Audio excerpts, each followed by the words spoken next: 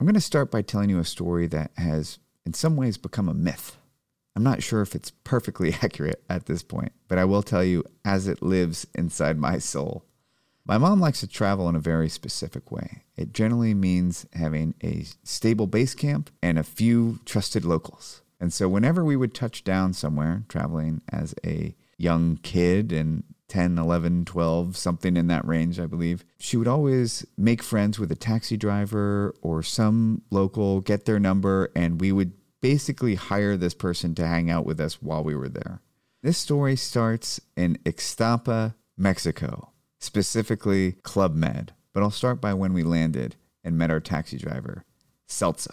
The first thing anyone notices when being driven in Celso's taxi was his thumb. He held the steering wheel in a way where it protruded and you could see his very long thumbnail. And I remember as a kid asking him, "Why do you have a long thumbnail?" And he said, "Because I like it." And not giving us an ounce more. And the way he said it, very clearly indicating that's all you're going to get about this mysterious long thumbnail. But he drove us, and as my mom does, she won him over, like she pretty much does with everybody.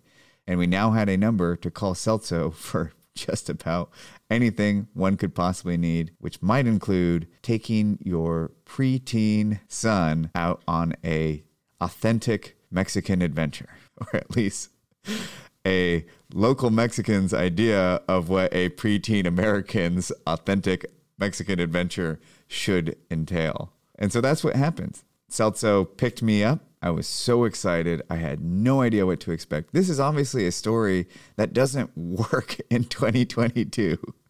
Like, can you imagine going to another company, getting a taxi driver? I mean, maybe it didn't work when it happened. I don't know, but it didn't seem out of place at the time. Met a taxi driver who took you from the airport to your resort and then called the taxi driver to take your preteen child out on the town, basically.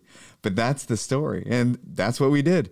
I jumped in. He had this amazing music on. And I remember him showing me the CD cover. It was a white church on a sandy beach. It said something like Iglesia La Bonita, which I will try to dig up this burned CD.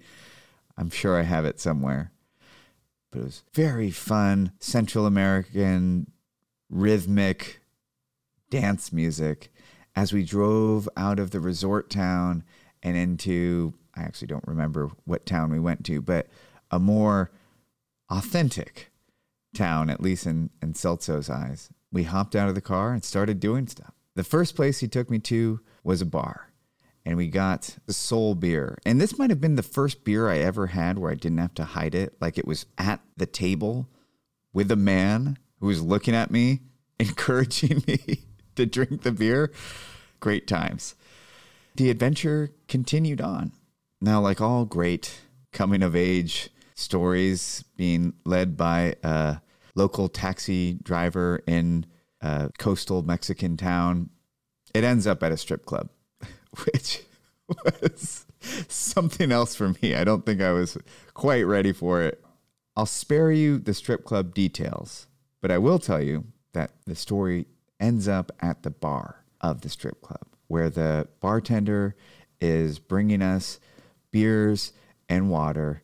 And when the bartender/waitress asks if I want ice with my water, Celso puts his hand over the cup and says, "No ice."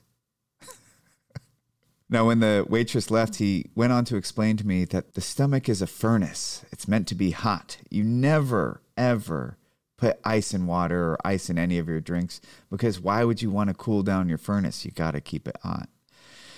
I've never bothered to fact check that or see if there's any validity to that, but that has become a hard and fast rule from that day until now. That is still the case. If you take me to a restaurant, "Hi, would you like some water?" No ice. Sam would like no ice with his water because you got to keep the furnace hot. Celso is an interesting character in my life because it led to this one moment that ends up with me changing the way I drink water probably until my dying day. But the character of Celso is not Celso. The character is my memory of the brief experience of this moment of time of being in the Ixtapa area in Mexico with a new guy who's taking me on an epic adventure for a 12-year-old or however old I was. But Celso is his own person with his own dreams and desires and experiences and trials and triumphs and loves and heartbreaks and victories and devastations. And I would attribute this way of thinking to an adolescent way of thinking. You see people as characters in your life because that's how it's experienced from the human experience. You see through your eyes that go into your body, into your memories and your body's memories, and you experience these brief moments of these people's experience in some shared experience. Sorry to get crazy with this, but essentially what I'm saying is they become memories, that those shared experiences become characters in your drama, in your play, in your odyssey of your human experience. But eventually you start to realize that these characters in your life, maybe not everyone realizes, but maybe this is an opportunity to start really exploring this idea that every character in your life, every single person you've ever interacted with, whether it be the barista that you've gone to for 5 years, or the gym owner, or the bus driver, or the taxi driver, or even that person that you bumped into on a subway one time 10 years ago, that every single person you've ever met has their own human experience. They have their own things that matter to them, their own things that they're going through. Obviously, you cannot hold that lens of seeing the world for sustained periods of time. You will have to go back to your human experience. That is your base camp. But to expand your experience, to be able to incorporate the possibility that everyone that you experience has their own life going on, it's eye-opening. And it also will help you in ways that are pretty hard to articulate, but it will help you start to see, maybe just for moments at a time, that you are not just an individual, but you are a part of something larger. Our guest today was one of my Sunday school teachers. His name is Mark Yaconelli. We did not go to the highest production church. A lot of things were held together with duct tape and love and care. We didn't have the nicest facilities. We didn't have the most together programming. But Mark came in for a period of time and was kind of the superstar youth pastor. And what's funny is that I remember our time together very differently than he remembers it. Part of that is because of this phenomenon that I'm talking about, that all of our experiences and all the way that we can take in other people's experiences are still rooted in the central experience of me, of I. And this interview was fun because in a way, it's like part of the journey of going back to your Genesis and revisiting these things that you just assumed were concrete, which, by the way, can be a dangerous adventure. I'm not saying you should go into such adventures carelessly, because some things were written in stone the way you writ them in stone for good reason. It turns out while Mark Yaconelli was coming to church and inspiring me and always finding a smile, that he had his own stuff going on, his own losses, his own hardships. And what I experienced was him momentarily transcending those hard experiences to come and deliver an amazing experience for 12-year-old me, or however old I was. There's also the funny added part of this, which is that I had remembered our time with me still being the bright-eyed good boy, and talking to him revealed something different. And so this is a fun journey. Not only is Mark a great author, who's the author of a new book, Between the Listening and the Telling, and it's a good book, and this is a good man. He's also somebody that had become a character in my life. And to revisit that with him in this discussion, I hope playfully encourages you to revisit some of the characters in your life. And some of them you won't get to have a conversation with, but to get to meditate on the idea that, wow, that person that came and knocked my socks off for a speech that one time at a school assembly, like, that person had a life. I wonder what it was. And the next time you're in traffic and someone is acting like a total dickhead, you can look over to them and go, wow, I wonder what their mom's like. I wonder what it was like to be raised as them. John Koenig coined the word in 2012, sonder, which is what I've just been speaking about. The realization that each random passerby is living a life as vivid and as complex as your own. But more than that is realizing that we as humans are creatures of story. We collect them, we tell them, they're meaningful to us, and in some very real way, we are story. I think more than animal, we are a collection of stories. Making space to learn people's stories around you, even the people that you think might not be important to your story, it will blow you away what you hear when you begin the sacred art of telling your story to strangers. I think that's what Mark was after when he wrote this book, covering the topic and the power of stories and telling stories and hearing stories and using story as a way for us to connect to something deeper than our outside human wants and desires, but something shared even by the most vicious of enemies. And so here is my conversation with Mark Yaconelli, which is a fun and deep conversation between two generations of men, one who helped mentor the other, but reflecting now back on that time and on their own lives together as adult men. Here is my conversation with Mark Yaconelli.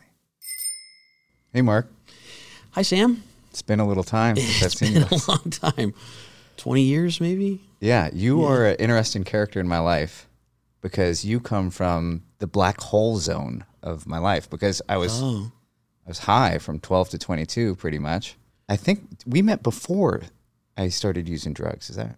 I don't know. Did you get a druggy vibe from me when we met? Well, it's hard to know when you're with young teenagers where the druggy vibe is. There's a lot of experimentation going on with personality and all kinds of stuff. But I met you in this Sunday school class that I think you were brought there against your will, probably. Sometimes it was just you and me. Sometimes it was you and me and maybe two other kids or something like that. And, you had that kind of feeling of like, I'm a hostage here. You're looking at the clock, trying to figure out how to get out of there. I had a lot of empathy for you. It's like, yeah, this is not something I would want to be doing if I was 13 years old, be here at this, or 12 years old. So I don't know what the drug use was, whether that was happening or not. I just knew I have to figure out how to find life in this person because you were shut down, is what I remember. You were there, not there. Oh, wow. Okay. So, but just not unusual for teenagers at that age to just go like, okay, whatever this is. It's kind of the school persona. Like, I'm in school, my body's here, but I'm not here. So I had to, and I could tell you'd already been through this routine of whatever, church and Sunday school. So I had to try to find ways to shake it up.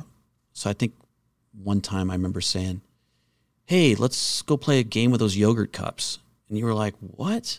I was like, yeah, let's take these yogurt cups outside. We're going to invent a game. And I think we went running around the sanctuary playing we had to catch things kind of like, I had to try to knock you off balance is what I remember trying to do. And like, okay, so you don't want to come to church. You had a great line. You said, what kind of God needs to be worshiped? Like, this sounds... That sounds like me. Yeah, you're like, this is a very insecure God. And I thought that was a great line. So I was like, okay, so if you had to spend this day doing something that was connecting to the ultimate love of the universe, what would you do? And I remember you saying, I'd go to the ocean. I would just spend the day at the ocean. And I remember talking to the church, like, could we just take these kids to the ocean? Like, do they have to stay here? And the answer was yes, they have to stay here. That's the kind of stuff I was trying to figure out. Where are you? Yeah. Yeah.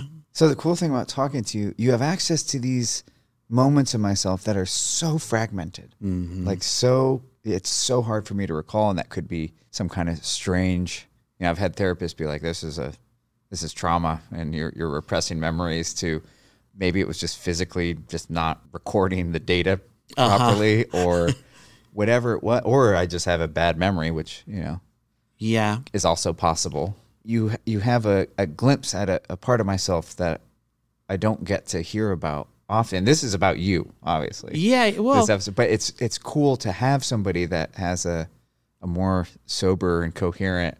well, and I'd rather just have this conversation, so I don't need it to be about me because, like I said, I haven't got to talk to you since those moments. So I have images of you shut down.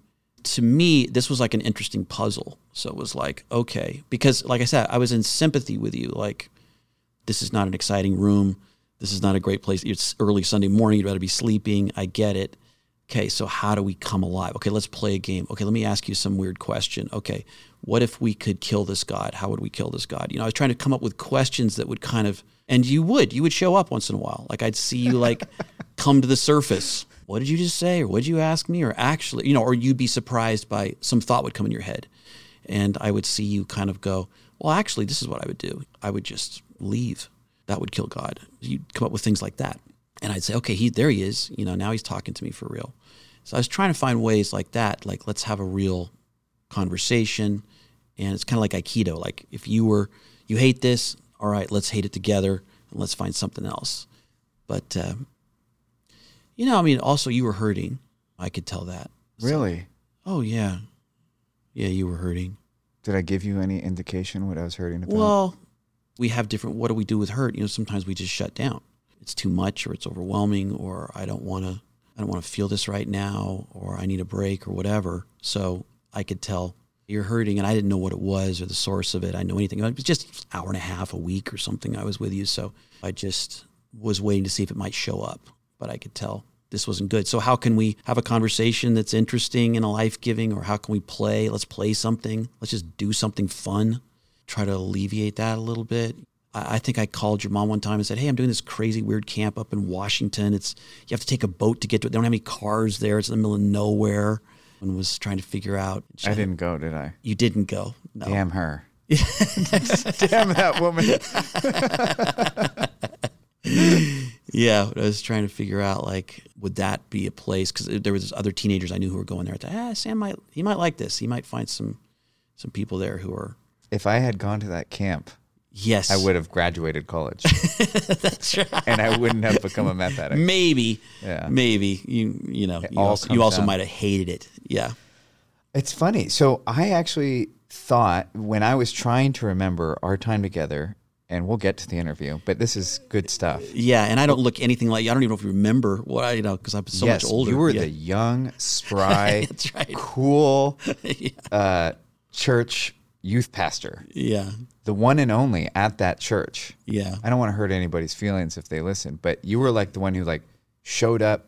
I don't know if you're caffeinated or like ready to go. Yeah. Like it was not a dull experience, but it's funny to hear that I was already this angsty, maybe depressed More guy. depressed than angsty. Of course, this is Sunday morning, so you're sluggish, you're tired, you're being dragged to church, Yeah, it was not church. Yes. That was where I was. Yeah. That was just a period that I never grew out of. I still feel that way all the time. But I thought it was from the like very innocent, sweet part. But it sounds like you came later in the mix. No, I came, yeah. I think at that time your mom was trying to figure out which school you should go to even, Had I gotten kicked out of a school You yet? might have gotten kicked out of a school. I might have some. Wow. So, All right. And then we were talking a little bit before this. I would look for any sometimes signs of Sam show up, I remember, and I don't know where this was in your journey because we haven't kept in touch or anything like that, but I remember seeing a sculpture you made out of knives. And like I said, it just stuck in my brain because it was just a missing piece from earlier. It was kind of like, this is something really interesting. Like, how did you work with it? How did you not cut yourself? Are these sharp? You had done really interesting things with them. How did you start working with these the first time? And there was some kind of, it communicated something to me about you and about all of us actually, that I thought was really truthful. And I thought, okay, there it is. He's onto it. He's onto something alive here. And this is going to be really good. It was a wing made out of blades. Okay, that's what it was. Yes, yeah. yes. And it would have been 2 wings had I more money, time, and patience. But it's 1 wing. Yeah. It's a single wing. It was striking. It was beautiful, but it was just dangerous. And I don't know, it's like the way art does, you can't really put it into words because the object itself communicates it. but it was something visceral that I felt when I saw it, which was just like, and I felt glad for you. I was like, okay, whatever the hell this is, even if it's coming out of darkness, this is good. Stay there. Yeah, that was an interesting chapter of art. So there was a guillotine that followed that. Okay. There was a bear trap with toilet plunger legs, like Okay. a mechanical walking bear trap thing. And then there was the wing made out of knife blades. Now, where did that come from? Well, the knives in particular were like me trying to work through betrayal. Those knives were all the times I got backstabbed, and I got, I ended up blazing my own trail.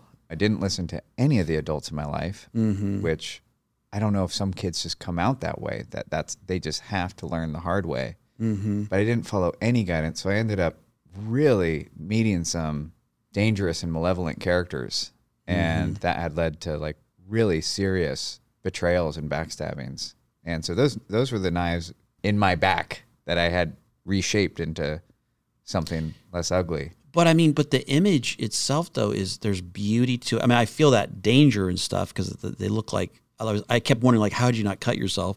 But welding gloves. Okay. Like, because you're welding them all together. So Okay. everything's dangerous in the process. Okay. But why that image? I mean, you could have done something that the whole thing was just like incredibly violent or destructive looking, but it's a wing. And so that's so evocative and even spiritual, or there's a freedom to it, or I don't know. These are my associations. But what was it? Why a wing? I think the wing was something hopeful, and something beautiful and something that you could be proud of, right? As opposed to the shame of screwing up. But all my art was like, it wasn't art school level stuff. It was like really primitive and just raw and literal. But they were all dangerous. I built a working guillotine. Like you could kill yourself with it. It was just something that was, I don't know, the seriousness of that physical object matched the seriousness of my inside world at that time.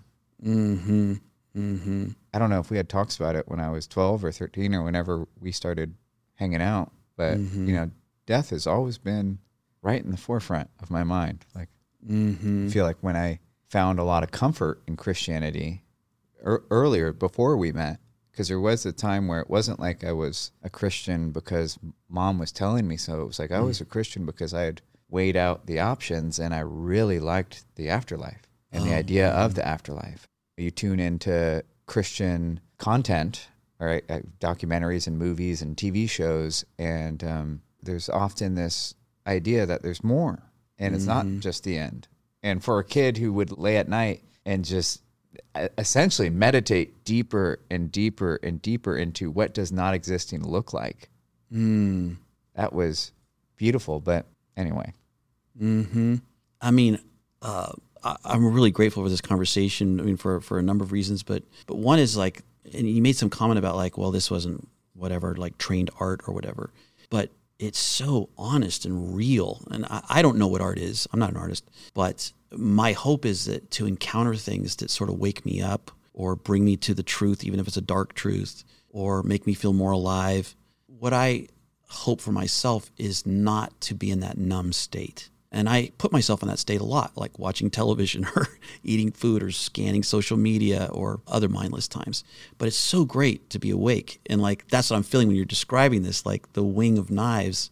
There's something there that's just beautiful. And when you say like you're meditating on death, and Christianity in some ways is a meditation on death. Like you go into a Catholic church and there's a dead body on the cross in the front, a tortured dead body. And we're just going to look at this thing every Sunday. And there's something like, thank you for telling me the truth, right? If you walk into a church and you see that tortured dead body, it's like, that's real. This is what life is like many times. This is what's happening to many people on our planet. This is what's happening to the planet itself. It's this kind of death and suffering. And then you see what arises in the presence of it. So that's why it's interesting to me. You say like what arises in the meditation on betrayal is hope or a wing.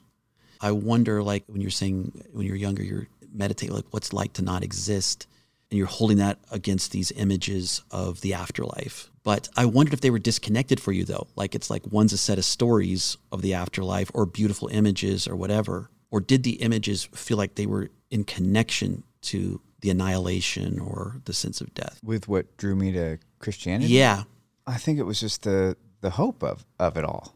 Mm-hmm. You know, there's some promise or hope. Yeah, there's some promise or hope. And it's actually, I wish it was emphasized, as an adult looking back, I wish it was emphasized way less. The hope and all that in the afterlife. Yeah. Yeah. So I really have come to love and enjoy the Bible. I do a moral reading, less so than a spiritual reading. Mm-hmm. But it's basically a library of books. Right. You know, and it's not one book. It's a library of everything these people thought were important. Mm-hmm. And there's so much utility in it. Like in my 30s, I see that more than in my 20s. In my 20s, I was a raging atheist. Yeah. Who would love to tell you how silly you are. And you might be right on a lot of levels. So I don't think so. Yeah. There's a lot of silliness in Christianity, or ridiculousness, or harm. Yeah. And I consider myself a Christian and a lifelong Christian, but you know. Yeah, there's a lot of that in humans. Yes. Yeah. I'm not sure one outdoes the other. Yeah. But see, I see like the story of Jesus, and again, maybe this will get edited out, but I see, what if that became an image, like an artistic image of the soul's journey? So you think like we're all born under threat, like Jesus is in the manger, and we're all tempted when Satan takes Jesus out and gives him all these temptations, or these false temptations. And then we're all kind of headed towards this death on the cross and betrayal, right? So that's the soul's journey. And the only way you actually know the afterlife is if you go through that death and suffering. That otherwise it's just a story, unless you actually know it for real. I mean, you're someone who knows something about death and resurrection at some level. I mean, you've gone through suffering, and in the stories I've heard you tell, and things falling apart, or your sense of self not working anymore. And then you had to kind of go through that and rebuild. And when you speak from that place, I hear a lot of truth, or a lot of reality that you know, and that there's kind of a death and resurrection there. Or no, am I getting that wrong? Or I think it really works well from a utility standpoint. Oh, that's what you mean. In this lifetime. Okay. In this one lifetime. I really believe heaven and hell, those are here. I have been in hell during this lifetime. So how did that hell match what you thought it might be when you were younger? I was never really worried about going to hell. Not because I was so great. Yeah. But fear was just not the motivation. Mm-hmm. I think I wasn't even motivated necessarily to get to heaven. Right. I was motivated to have something after this. If my consciousness here is going to end someday, can we extend that? Yeah. Yeah. Which is funny, because consciousness for me has been a mixed bag. It's been really painful. I don't know how much of it is nature or nurture, but if you want to talk about like where people wake up and what their general mood is, like mine is, I think, lower than the average person. Mm-hmm. Either that, or people are just really good at covering it up.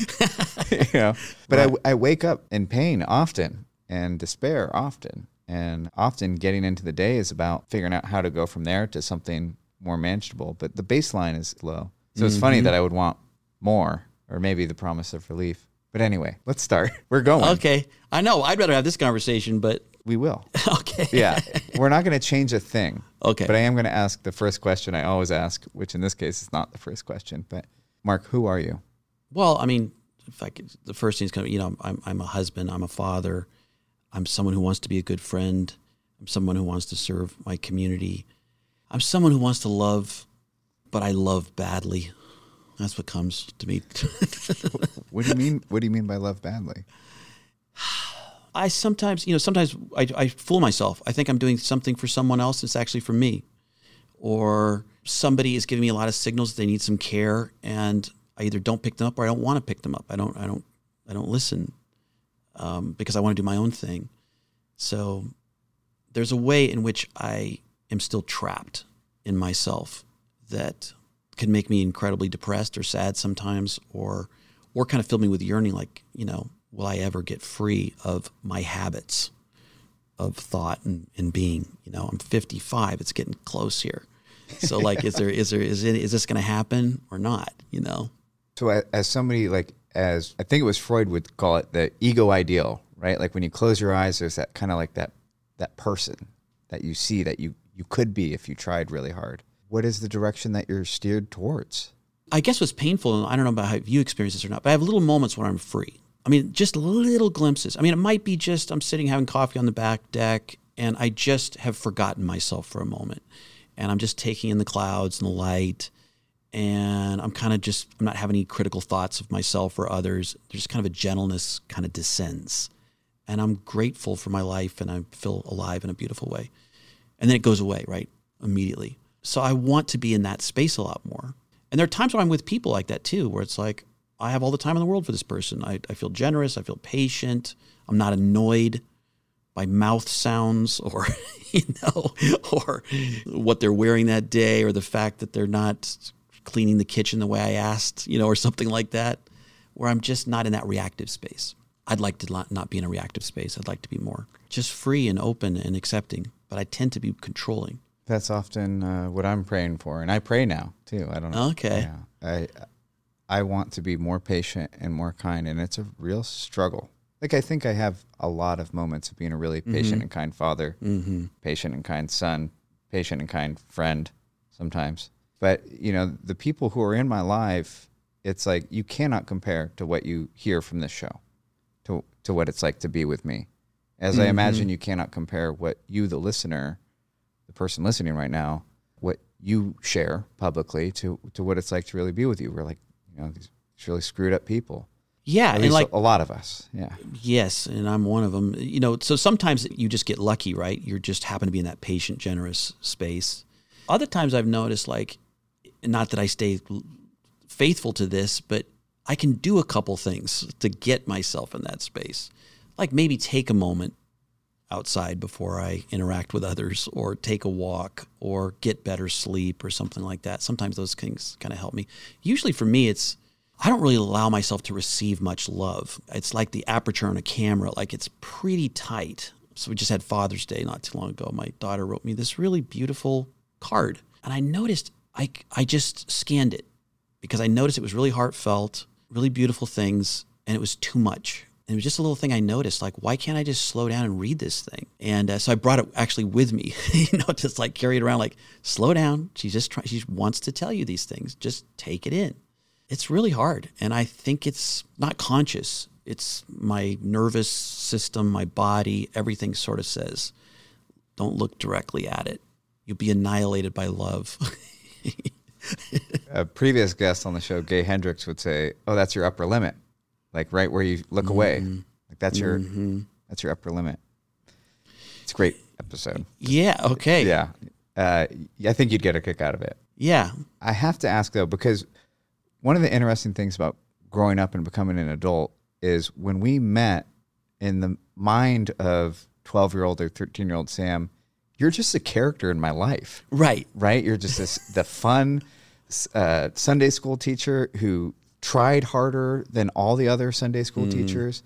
I remember you ended up moving, right? Yes. Yeah. So you ended up moving, and I was bummed because it meant we were going to go back to just, like, you were really adaptive and really, like I think you explained pretty well, trying to work with what I showed up with. Right. And so I was bummed when you left, but as an adult now, you look at those people that were just a character in your life and you go, like, I wonder who that guy was. Like, really, besides just who you were in the Sunday school room.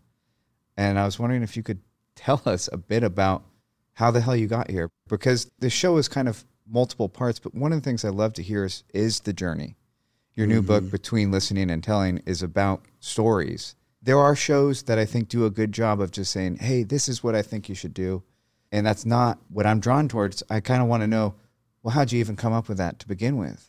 And well, it's interesting. I've been trying to get the exact time we were together, but right around that time, my dad died in a car accident, and it was sudden, and I was really close to my dad. So I was grieving during that time. And then my daughter was born right around that time. So it was also chaos at home. It was like she was up all night with this beautiful daughter while I was kind of in this massive grief, at that time that you didn't see and I wasn't showing. My story is a lot about my dad. I'm the eldest. My dad was this very charismatic figure. There's a way, in fact, I felt connected to you. My dad was not as big of a celebrity as your mom, but he was in these certain circles. Like, he would speak at these conferences, 3,000 people, 5,000 people, stuff like that. He was sort of the godfather of youth work or youth ministry in the church. So he wrote all these curriculums. He was a dynamic speaker. He won the National Toastmaster speaking contest. He was incredibly funny and alive and dynamic. And he was a guy who didn't put up with bullshit. So he loved the Christian life, but he also had a magazine that mocked and made fun of Christian leaders. It didn't take advertisements, kind of this crazy mad magazine of Christianity. So there's a lot of humor in it too. And I just loved the guy. I just loved being around him when I could get any time. And I loved watching him speak and kind of do his thing. He was on the road all the time. So a lot of my life was formed by that absence. His dad was really fun, but he's not really accessible, or he's not really here. Yeah, I'm having other memories. I can't relate to that at all. Yeah. Well, it was funny because your mom might have been at her peak around that time. Like, I think she was on the cover of People's Magazine around that time, like Traveling Mercies. Are you saying it's all downhill? Well, I mean, in terms of her celebrity career, Yeah. she was on. She just really launched around that time, and I remember being at like Christian education meetings. She would talk about you, and I'd pull her aside, and I didn't really know her, and I was kind of in awe of her success and stuff. But I said, you shouldn't talk about Sam in these meetings. Like, there's a lot of groupies in these meetings, actually. They're saying they're here to teach Sunday school, but they're actually here to be around you. And so I wouldn't make jokes about Sam or talk about Sam. And I remember writing her a long email about that too, because I had the same thing happen to me. My dad would use me. And I'm that guy now too. Are you? Yeah. Yeah, that's right. Yeah. Right, because your son's 12 or 13. Yeah. Yeah, so I remember having a couple of conversations with her about that. And she wrote something, and I said, I would take this out. Like, and She didn't. probably not. Not if it worked. Yeah. Not if it worked. Yeah. So that's why I felt a similarity to you in some ways, because I was like, wow, he's got to carry that. Everybody knows about Sam's, growing up. Yeah, I'm 32 years old, and people will still introduce me at a party as Anne Lamont's son. Yes. Yeah. The question is, will I ever be Sam? Yes. Right? Yeah. So I went into the same profession as my dad. So I would be at these massive conferences, same thing. Mike Yaconelli's son, Mike Yaconelli's son. I spoke at this thing. They asked me to be the keynote speaker in England. It was like 5,000 people at this conference, at this Christian festival called Greenbelt. I was like, wow, I can't believe they're asking me to do this. I'd written my first book, and they only wanted me there because my dad had died. And I remember all these people laying on the grass. And when the talk got over, all these people lined up. They all wanted to say something about my dad. Nobody said anything about my talk. And one of the people said, you know why we're all laying on the grass? Because your voice sounds like him. We wanted to hear him. So I know a lot of this, you're talking about, where I had to struggle with that kind of thing. So my life story is a lot about, and I tell it in the book, a lot of that relationship. And luckily, before he died, I got really pissed at him and confronted him about a lot of these dynamics. Cool. We went to the coast for 3 days. How close to the end did you wait? This was a year before he died. Cool. I'll wait about that time too. Yeah. Annie, if you're listening, whenever he confronts you, you got 1 year from that moment.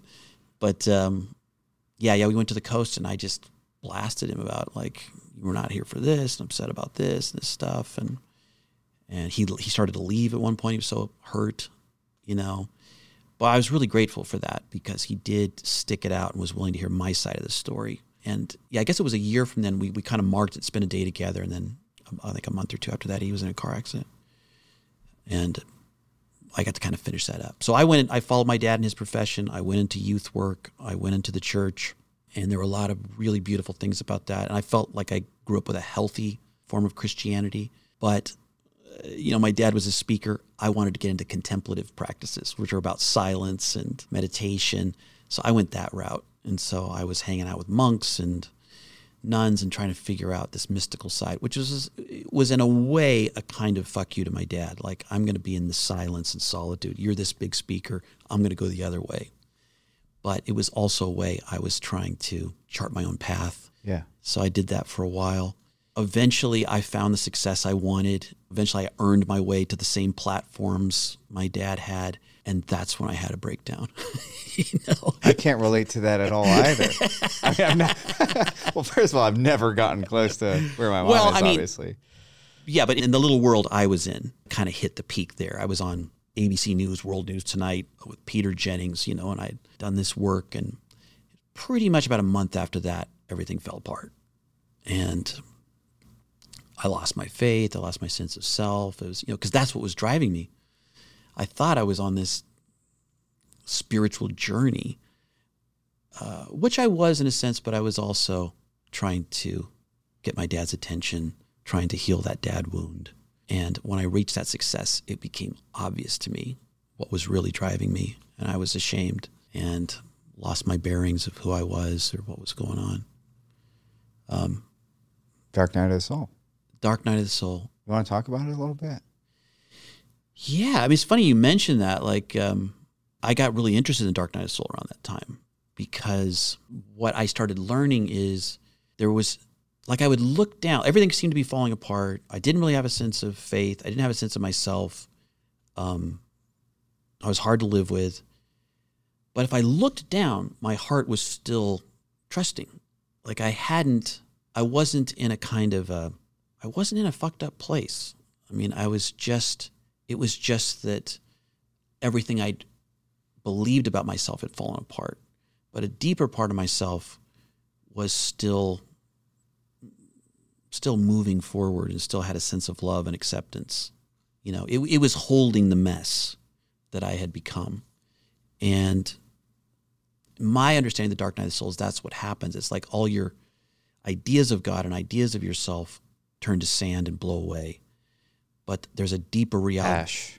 Ash. I like. Did you ever read Iron John by Robert Bly? Yes. Yeah. I love that imagery of doing the ash work. Yes. Yeah. But if you allow it and don't resist it, there's a sort of deeper truth that's waiting to emerge. And that's what happened for me. Yeah. Whereas all of a sudden, the only thing that comforted me was just silence. If I could just be in silence, that felt honest. Everything else I didn't trust. Anything I said, anything I thought, anything around me, I didn't really put much weight in, but I trusted the silence. What did it look and feel like to lose your faith? As a youth minister? Is that the title? Help well, me. at the time, we're here in San Anselmo. I was at the seminary here in San Anselmo, San Francisco Theological Seminary.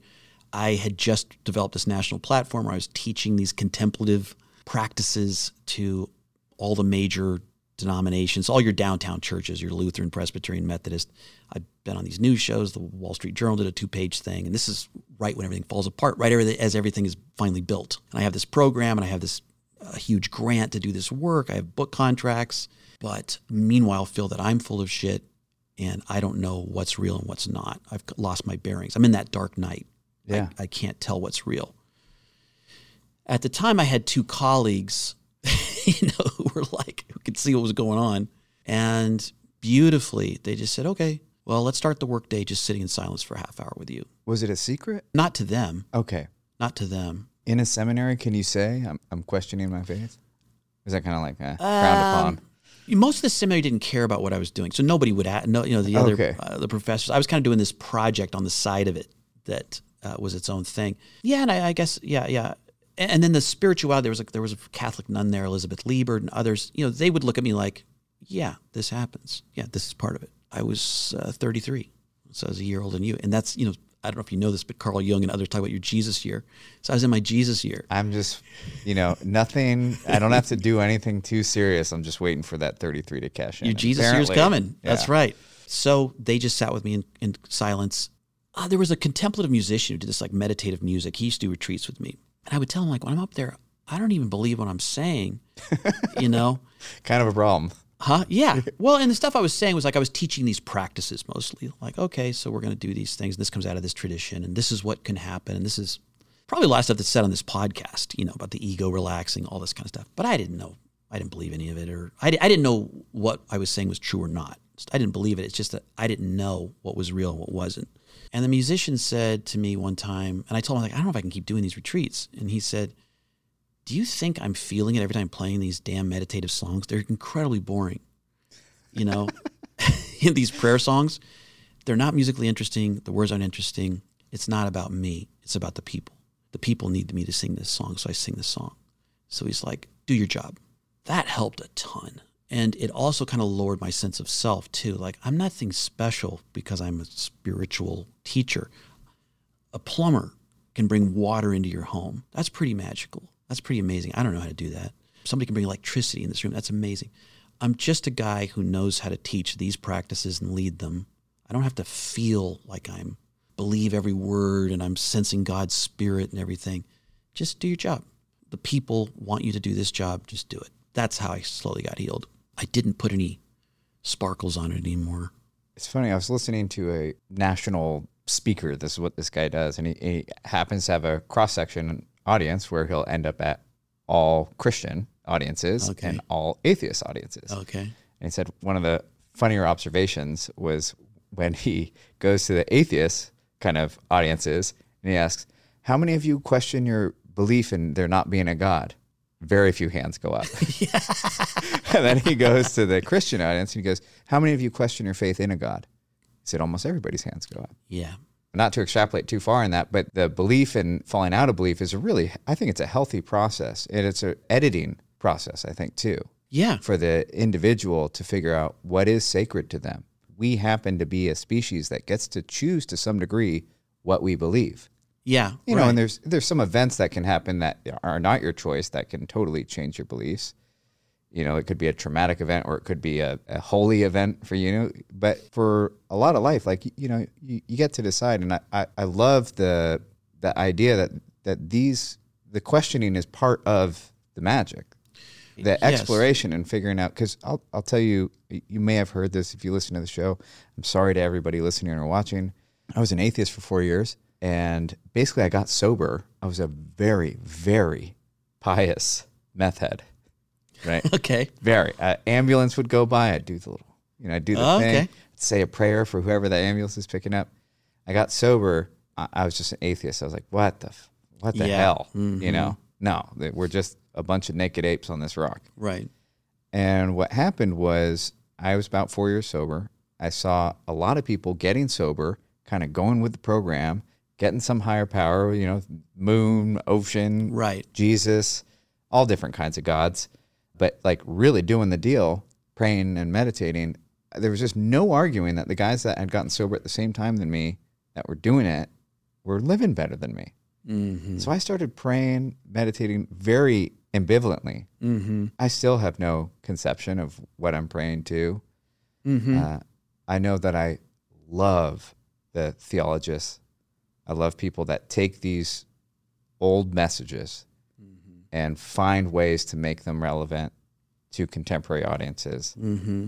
One of the things I've noticed a lot is a lot of the problems we're solving are problems of our own making, of becoming less religious. Mm-hmm. Like there was a period of time where I had waited a long time to lose my virginity. Mm-hmm. Sex was like this very sacred thing, and I got totally fucked over. Right? Like had sex with the wrong person. Uh-huh. And there was a period of my life where I just had sex with anybody that would let me, pretty much. Everybody. Mm-hmm. Did all the things on my bucket list. Mm-hmm. And looking at the people that I meet, because I'm interested in religious people, but I'll meet people that waited until marriage. Mm-hmm. And they'll tell me about their experience. And, I only take them seriously if they've been married for a dime, Okay. If they've got some time under their belt. And I go, oh man, you took something that felt good to me and was fun and kind of more like a product. Mm-hmm. And you ritualized it and you elevated it to something beyond the human world. And there's some, not that I would tell people, or especially tell young people, like you should wait till marriage. I don't think that's necessarily the right way, but the idea of making sex more important than the physical experience, I feel like in modernity right now, we're kind of exploring what the unintended consequences are on the other side. And there are many. And I'm not saying that one's better than the other. Right. But yeah. It's interesting, and it's difficult to know sometimes, like what's the right path, whether it's sexually or religiously or whatever. But what I hear you saying is, you started with those questions of like all these Christians raise their hands about doubt. One of the deaths that we experience in this life is when we don't have any doubt. Like as soon as I'm sitting across from my wife and I feel, I know what she's going to say, I know what she's going to do, I know what's going on with her. As soon as it becomes predictable and I feel like I know the whole thing, that's the end of the marriage. It's only when I am curious and willing to be surprised by her and not seeing her through my own image of her, that she becomes this exciting, interesting thing. And the same's true of faith, and the same's true of my own belief system or my own sense of self. When you said there needs to be something in there about doubt, we have caricatures of Christianity and caricatures of religion, but when you get into the stories of Christianity, there's doubt all over the place. There's people doubting. I mean, even like I think it's in the end of the book of Matthew, it's like, and he was risen from the grave and all this stuff. And then it says, but some doubted. It's one of the last lines, And it's like, why did they put that in there? Like, if you were going to really do some good propaganda, you would get rid of that line. But because that's part of it too. Some doubted whether they hadn't just been fooled by whatever the hell just happened. I think that's keeps us awake and listening and wondering and learning either about another person or about ourselves or about the world around us. We don't have a necessarily Christian audience. I'm sure there's plenty of Christians in the audience, but I am interested in your coming back to faith, because I think that there's something universal in there and like figuring out what matters to you. So what was it like to come back into? Well, I wouldn't say I lost my faith. I would say all the structures I had. Some doubted. Yeah. Well, all the structures I had for who God was, who I was, what the faith was, that all fell apart. But like I said, when I looked down at my heart still trusted. I mean, maybe it's the same in a relationship that goes really wrong, where it's like, I don't know who you are anymore. Like some terrible thing happens. I don't know who you are anymore. I don't know who I am. I don't know what this relationship is. But then you look down, it's like, I'm still in. I still love you. I still want to keep going. It's kind of like that. So I didn't really have words for what faith was. I thought I could feel I was full of bullshit in a lot of ways, but my heart still moved was still believing. And what I mean by that is, I guess I don't really, I guess words like belief, I just heard myself say believing. I don't believe, I would say. I know. And I don't mean that in an arrogant way, but I know my kids love me. Now they may get angry or attack me or say, I'm not going to speak to you for 5 years, but I know underneath that we love each other, right? When you sit in silence and contemplation and you do some of these practices where you're actually deciding, I'm going to try to meet God, or I'm going to try to just lay myself out here in the mess that I am and see if there's anything real here. When you do that time and time again, you feel something real, and it can't be named, and the religion doesn't name it well, but there's some truth there. And I couldn't deny that I had experienced those things, even if I had no structures for it, if that makes sense. So my loss of faith was a loss of my own constructions of faith. I still know there is mercy within mercy within mercy somewhere in the center of all this, because I've experienced it at different times when I was desperate. And it would be a lie to tell you I haven't touched that, even though I wouldn't trust anything I say. If that makes any sense. So without using any Christian imagery, what is God? Well, first of all, I'd say reality, and I rarely live in it. I'm mostly in a false reality. I'm mostly in illusion, living in illusion. So it's the real within the real, which can be really dark. Death is real. So it's reality. It's also, I would also call God sort of the loving companion. There's some, I don't know, when your son was little, if he followed you around when he was 2 or 3 years old and would tag on your pant leg or something, just didn't want you to be far. God's something like that for me. Just some quiet, loving companion that when things get quiet enough, it's just like, okay, I'm here. That's about all I know. All right. That's a tough one. That's about all I know. And so in the Christian faith, I'm watching this image, I'm watching this Jesus trying to stay connected to that reality, trying to stay in the real, trying to stay close to what's loving and generative in the midst of violence or false projections or messed up, hurting people. I'm watching him do that. And when I see that and I read the stories, it tells me, yeah, that's the struggle I want to be in my own way. I want to try to stay in the real, and I want to stay honest. I want to try to be loving. So let's talk about your book. Okay. Between the listening and telling. Yes. Now that anybody who's been hurt or harmed or turned off by Christianity has now turned this, stopped listening. Oh, yeah. And the Christians are mad at you. And the Christians are mad at me because your God is not their God. Yeah, right? and I said some scary things there too. So now it's just you and me. Yeah. And one other. And Reese. Right. And the one lonely person who's on a long drive, and this is the only podcast they have downloaded. The book is, in all my work, like we're talking about contemplation and stuff, I trust experience. It's sort of like you and I were talking about when you were in Sunday school. Like, I trust people and I trust what they're experiencing. So if you come in and say, I'm bored, I'm not going to tell you you're not bored. You're bored. Or if you tell me the beach is where life is, okay. You tell me I feel like death is near, okay. I trust you. I was interested in contemplative practices because it actually asked us to slow down and pay attention to what's here, to take a long, loving look at the real. What's real? And if we do that, we're going to come closer to what we're all longing for. The book is about story, and story is the way we communicate our experience. So like when you say, like, tell me your story, you're trying to say, okay, you may be talking a lot of ideas, but what do you actually know? Like, what have you lived? What have you suffered? What have you overcome? That's exactly what I'm doing. Yeah. Yeah. Right. And tell me the shit, what's real for you and what do you actually know? Because, and even then I might not express it correctly, but story tries to say, I saw my dad on these stages. I was kind of the 11-year-old kid who wanted to say, how do I get to be near this person? How do I get to go backstage and be with my dad? That's what I know. And I'm trying to help you, but I tell stories to help you feel it. So the book is about the power of story, the way in which story helps us communicate our experiences to one another. This kind of beautiful thing we do, we're trying to say to one another, hey, this is what it feels like to be me. And every time I tell a story of parenting my daughter or falling apart in my faith, I'm asking you, hey, would you come and feel like what it's like to be me? And in that transaction, I feel a little less alone, more myself. I kind of come home to myself in that interaction.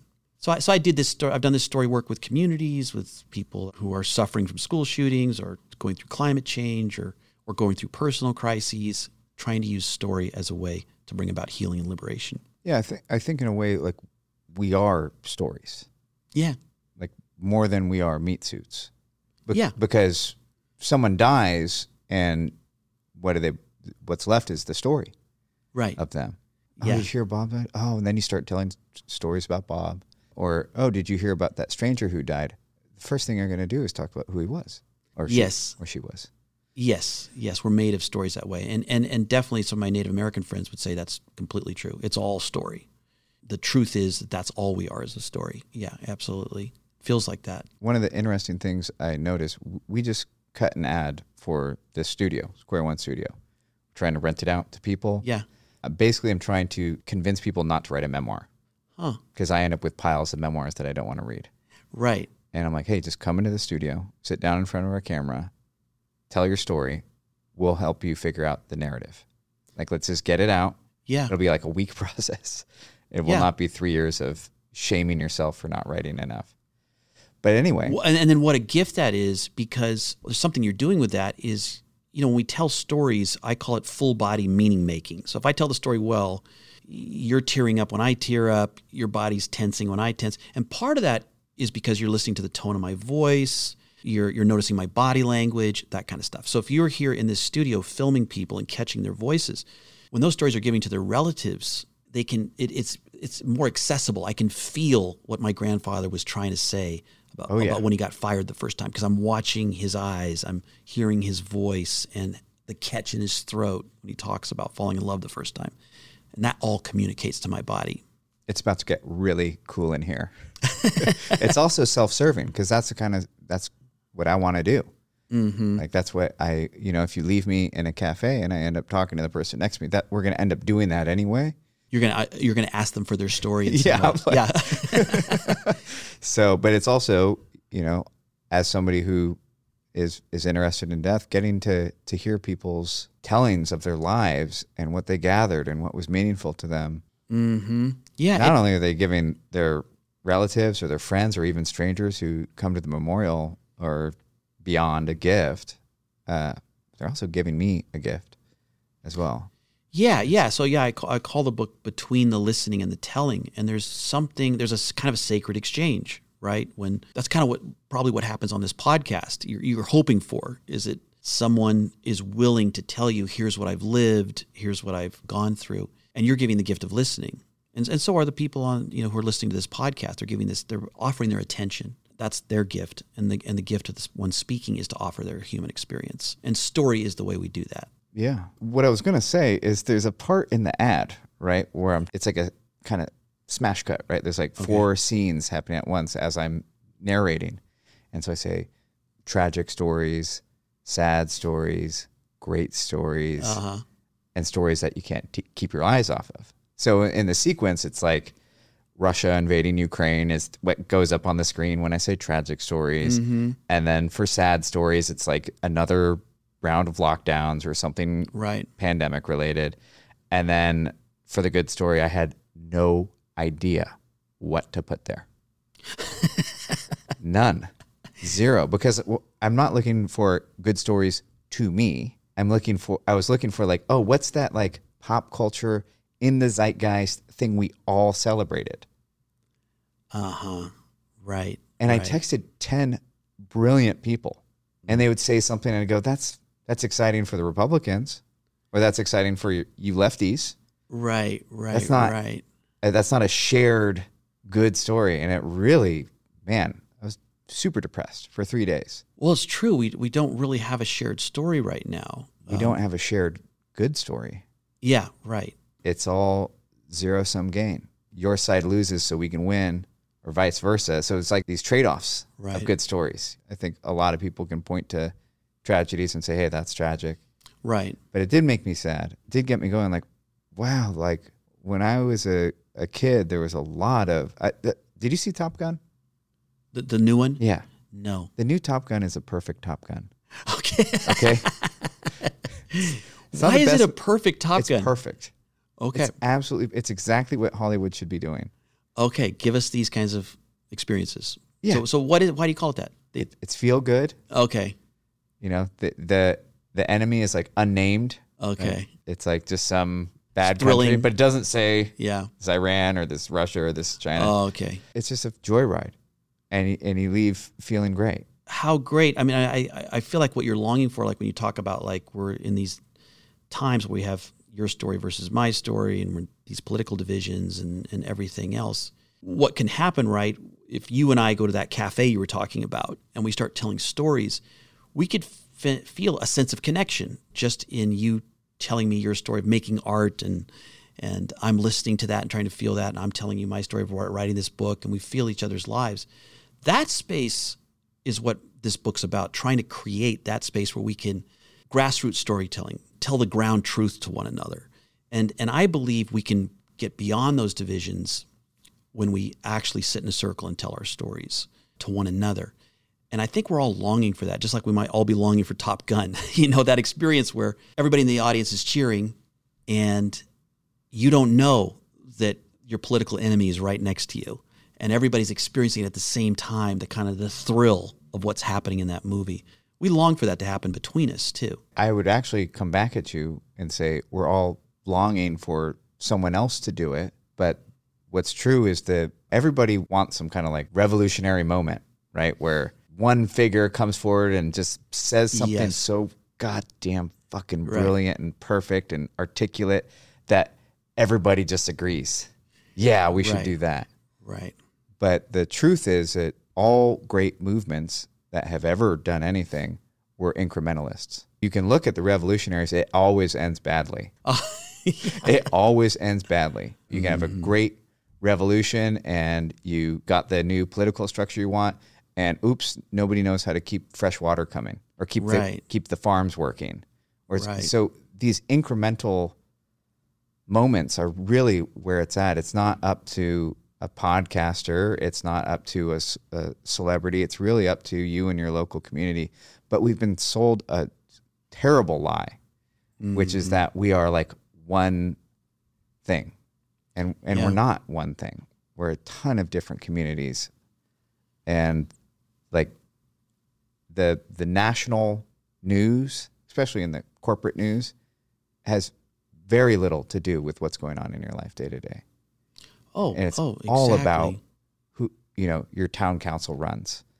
And it goes from there. It's all about the guys who show up on Sunday and weed the median that the government doesn't, or the city workers don't.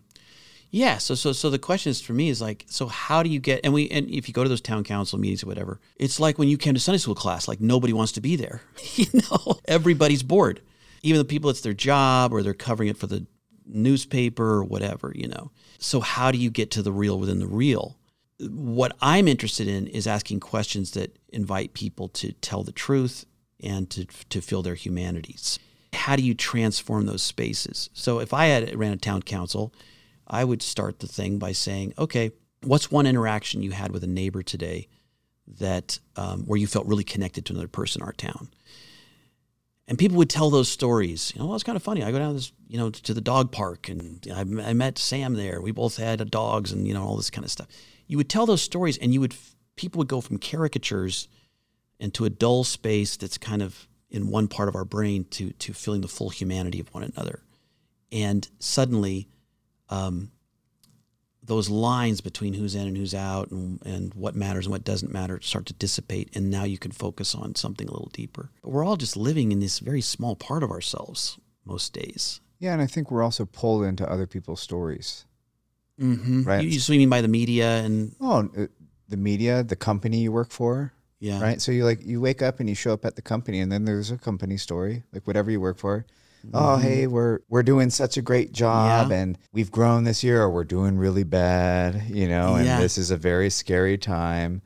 And, that's not your marriage, and that's not your relationship with your children. And so there's all these kind of, I feel like you have a limited space for story, and there's an infinite amount of stories that you can grab immediately. Like when people listen to this program, and specifically, what I want more is, rather than hearing Mark and going, well, that's an interesting story, is to actually dialogue with your ideas and what you're saying. And like, they might come to a totally different understanding than what you're saying or what I'm saying.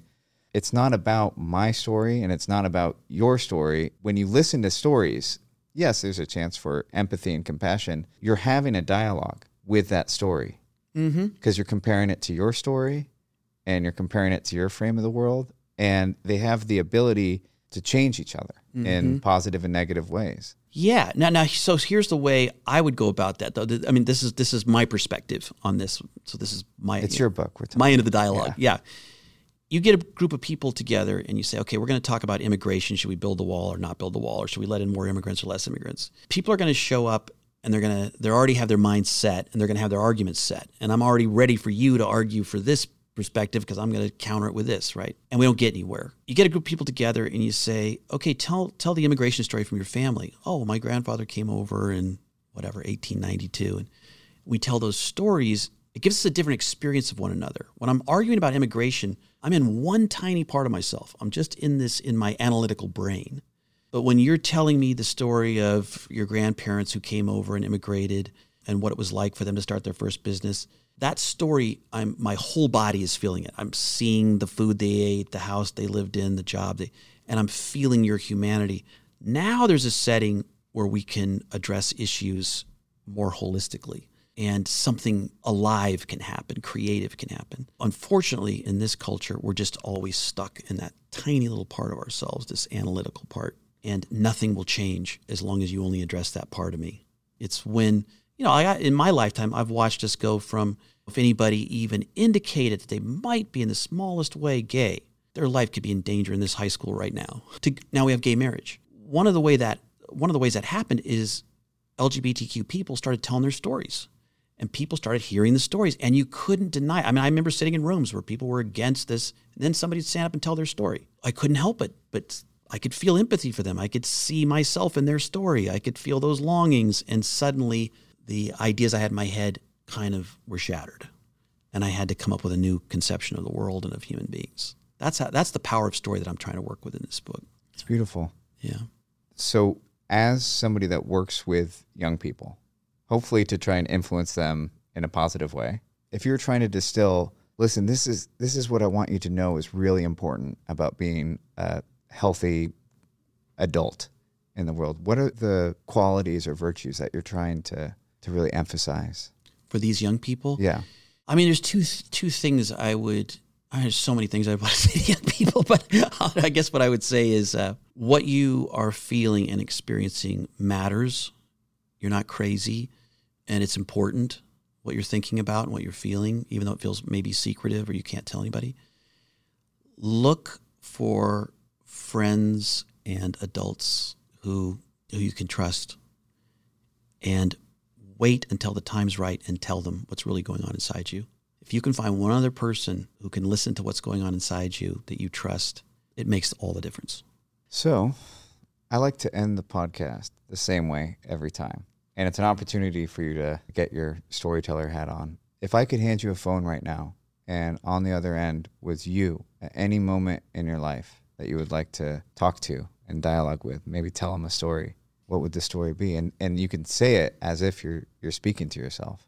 If I'm speaking to myself in another moment in my life. So it could be during your dark night of the soul. It could be. No, I know what I would do. I would call the time in my life right before the dark night, I was working way too much, and I really abandoned my wife in that time. She was home with 3 kids. I was traveling like crazy. I was trying to live the life my dad had lived, and I was imitating it, and I felt really disconnected from myself, and it was really hard on her.